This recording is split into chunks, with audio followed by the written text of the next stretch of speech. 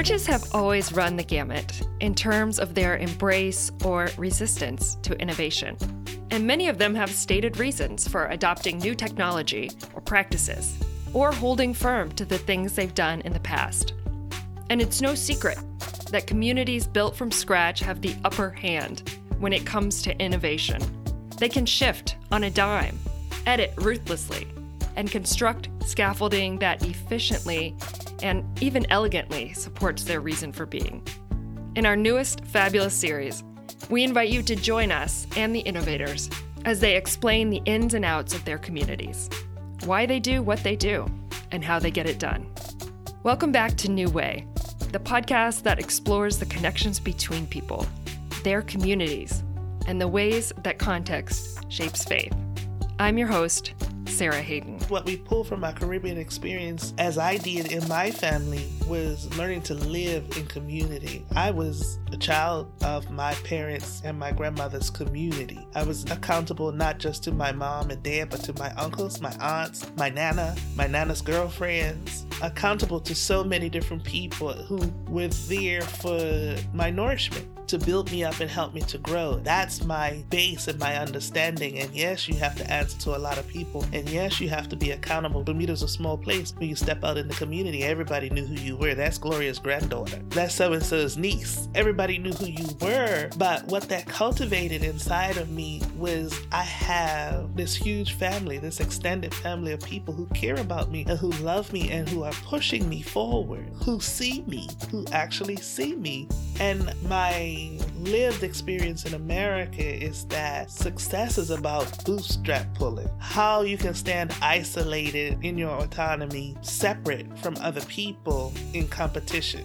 That doesn't make very well for living in community. Today, we are happy to welcome back to the podcast my friend Gina Brown, who founded an inclusive and diverse space for conversations about the intersections of our intuition, wisdom, and lives called the Faith Studio.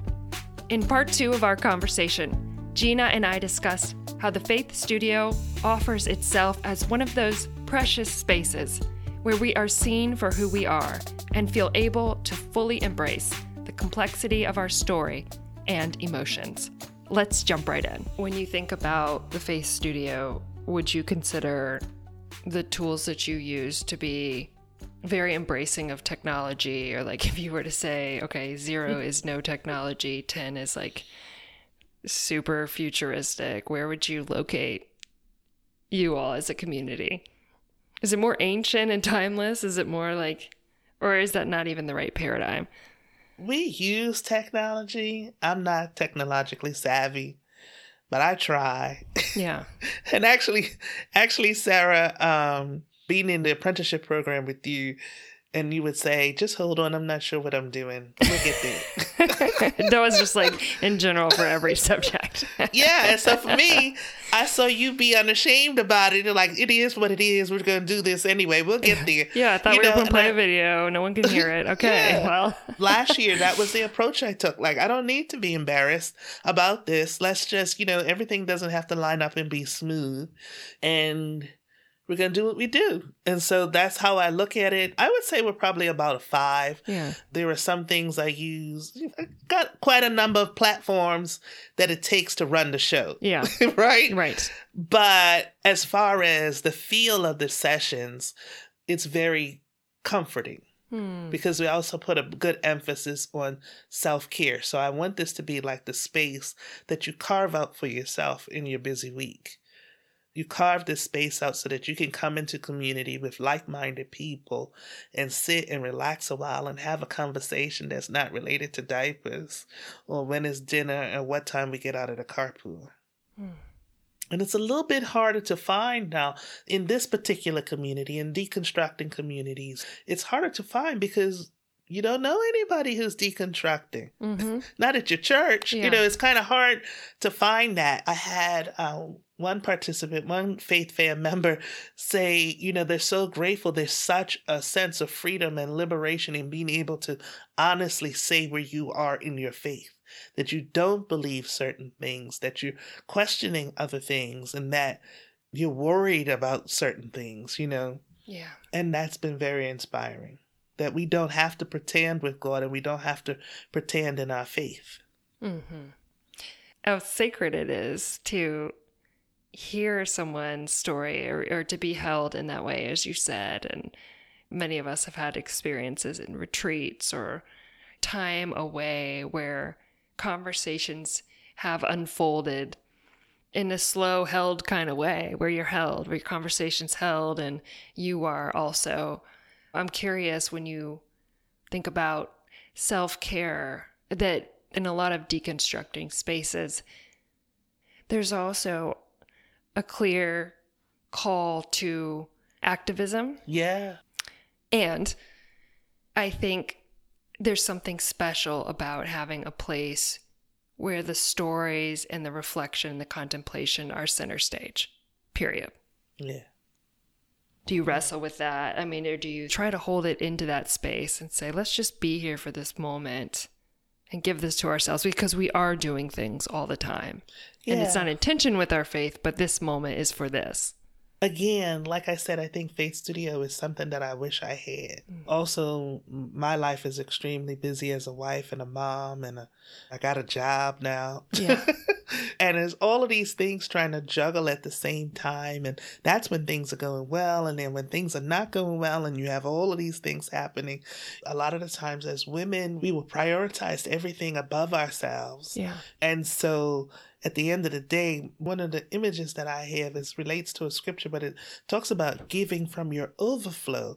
And that image that comes up for me is the image of a teacup, very fine bone china teacup that's sitting there. And, you know, it's a very sloppy thing to have a bone china teacup and the stuff slush over the sides. And you got tea sitting in the bottom of the saucer, right? Mm. It's just not how it's supposed to go. But that is the overflow from which we're supposed to give. But what happens is a lot of the times we're giving from the dregs at the bottom of the teacup. Mm-hmm. We can't stop our lives to fill up the teacup. So how do we begin to learn how to find spaces in which we can fill and give at the same time?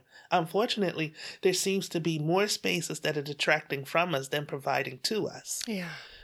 And so what I desire Faith Studio to be is like an oasis in the desert where you can come, put your hair down, take your bra off, and sit and relax.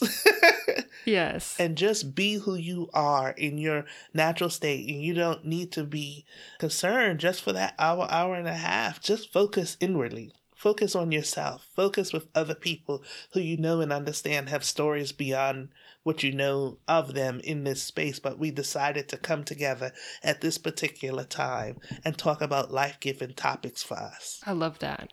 And when the overflow happens, it's something that it's rich. It's fluid and rich, and it's not a deprivation. It's an abundance. Yeah, and then, so every now and then we have good conflict. Okay. Because that's part of the learning process, right? Most of us are really good friends at this particular point, or we understand what the intention is, but we don't always think the same way all of the time.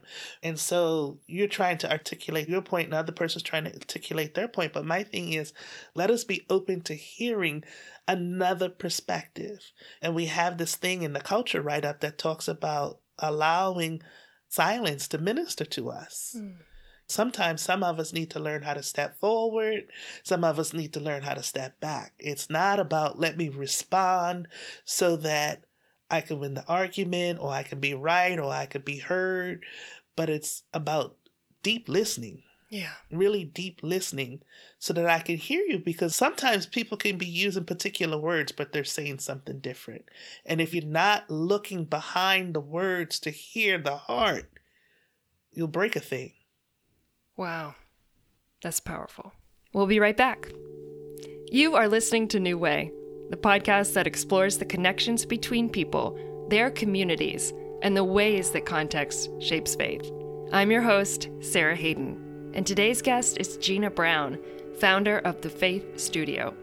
During this short break, we wanted to let you know that you can find the links to the resources mentioned in our podcast and an audio transcript of our episodes online at newchurchnewway.org. You can also subscribe or follow our podcast on all the major platforms, including Apple, Spotify, and Google. Now, back to my conversation with Gina. Is there a way that you end the conversations when you all gather together? I used to have all of this, what I refer to is like ritual. Like when we start like this and we do this and we say this. And then when we end, we do this. But what I found is usually if there's a presentation or a teaching or whatever, we just allow that to go until it feels like it's done. Yeah. In church spaces, they talk about the benediction. I don't provide a benediction. I don't like too much distraction because I want you to be able to go away from that. I don't know what you have to do after you get off from Faith Studio, but I want that thing to remain with you, what you got to remain with you. And so I'll tell you, I really appreciate you for being here, for taking the time out to come and sit and conversate with me tonight. I love you. And then it just click off. Yeah. Yeah. I think there have been times when I felt it's been very necessary to pray, and I would pray. Other times to speak words of encouragement or speak words of life to somebody or to the group, and I would do that. But it's all very like how I feel, what is happening at that time. Oh, Gina, I just love that you are cultivating this and what it is cultivating for other people and their communities represented in them. Yeah. It's very exciting, right? One of my ministry desires is to be able to walk along somebody. Yeah. I might not be able to change it for you, but maybe I can help you in some kind of way. And so to me, this is like getting to walk with multiple people at the same time. And you're walking with me, you're helping me, I'm helping you. We are a community. Yeah. Community is kind of antithetical to our Western lifestyle. Okay. But it's the space in which we flourish the best. What you said is so complete, and other things you want to say in this conversation about that, about our resistance to community or just, it not happening because of how we live. What's that about? Yeah, I think there are quite a number of reasons why that is, but I think it's particularly outstanding to me because, as I've mentioned before, I was born and raised in Bermuda, which is, a Caribbean Atlantic British experience. It's a lot of things happening at the same time. And I would say what we pull from our Caribbean experience, as I did in my family, was learning to live in community. I was a child of my parents and my grandmother's community. I was accountable not just to my mom and dad, but to my uncles, my aunts, my nana's girlfriends, accountable to so many different people who were there for my nourishment, to build me up and help me to grow. That's my base and my understanding. And yes, you have to answer to a lot of people. And yes, you have to be accountable when Bermuda's a small place. When you step out in the community, everybody knew who you were. That's Gloria's granddaughter. Yeah. That's so-and-so's niece. Everybody knew who you were. But what that cultivated inside of me was I have this huge family, this extended family of people who care about me and who love me and who are pushing me forward. Yeah. Who see me. Who actually see me. And my lived experience in America is that success is about bootstrap pulling. How you can stand isolated in your autonomy, separate from other people in competition. Yeah.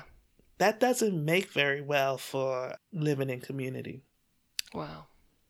I don't say that to criticize, but it is definitely an observation. Yeah. It's hard to have community when you look back and think, oh gosh, so many of my community experiences were competitive. Or survival oriented. Mm-hmm. Or this false notion that there was a winner and then there were people who fell in behind them. I mean, that's how we raise our children to participate in things. Yeah, I mean, we had that too in Bermuda, right? Yeah, but I'm talking about my family of origin, my community, my cultural understanding of what it meant to be with other people. Yeah. And I was the only child in my family until I was 20. Yeah. And so it was a lot of attention. Yeah. So when my cousin came, I was glad she came because I needed to get on with my life at 20. Yeah. But I can appreciate that now at this age. Yeah. But at that time, it felt like too much attention. But I remember those lessons. I remember what that was able to do for me. And it's part of the confidence that I live with and walk in now. Yeah. I feel like that's a good place to transition in this conversation, because it brings us back to one story of your childhood, your origins, and how it connects so beautifully with what you have chosen to do and how people have chosen to journey together. Yeah, and when you think of, because you still have church metrics in your mind, how church is supposed to work, how success is defined, I don't make a demand on people to be there all of the time. Yeah. That's what John said. Yeah. Really? Yeah, it's like, you know what? Yeah, you want to come, or you say, I need a break, I need to, and he's like, absolutely, do it. Yes, we support you. Come and be a part of the things that you feel you need to be a part of, but if you can't make it to the next one, that's okay. And if you decide you don't want to come at all anymore, that's okay too. I understand that, but there's also the wrestle of, are we growing? Yeah. But do we need to grow in that way? Yeah. So I would say that we are reaching past friends and family stage, and the numbers are dwindling, but then things are changing because during COVID, people wanted to be together more. I think people had more time to be together more. But what we're seeing now is people want to participate with us, but they don't have the time. And so there's been this demand of, can you record these things for us, please? Yeah. And so this is where we're getting into podcasting. And it's the same thing, but it's different, right? We're having one-on-one conversations with people who we don't know that we're talking to. Yeah. Yeah. But they're experiencing us as though they were watching us. Yeah. Talking about technology, we just live in a different world now, and how things are experienced is just really, really different. And so just trying to go along with that understanding and trying not to nail everything down so tightly or make it look like something in particular because I have a great idea and I think this is what we should do, but just letting it flow. Yeah.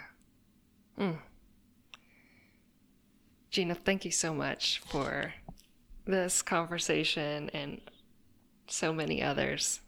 I'm grateful to call you a friend. Yes, girl. Thank you. Thank you very much. I'm totally appreciative of everything that you have done and offered to new worshiping communities and how you bring this new way of doing church to the forefront. It's absolutely phenomenal. The stories are phenomenal. The experience is phenomenal of how God is moving so greatly on people and creating new things. It's just a privilege and an honor to be involved. Thank you, Gina. Friends, that's it for part 2 of my conversation with Gina Brown. But we hope you'll feel encouraged to continue the conversations we started today with the Faith Studio. Hop on over to their online space and find out how they connect, explore, and inspire. You can even sign up for an upcoming conversation at thefaithstudio.org. We've just hit the tip of the iceberg in our series exploring innovation in the church, so stay tuned and make sure you subscribe to New Way on your favorite podcast platform so you don't miss a single episode. Thanks for listening to New Way. I'm your host, Sarah Hayden. Our fabulous producer is Marthame Sanders. You can always visit us online and see archives of all of our episodes at newchurchnewway.org. Catch you next time.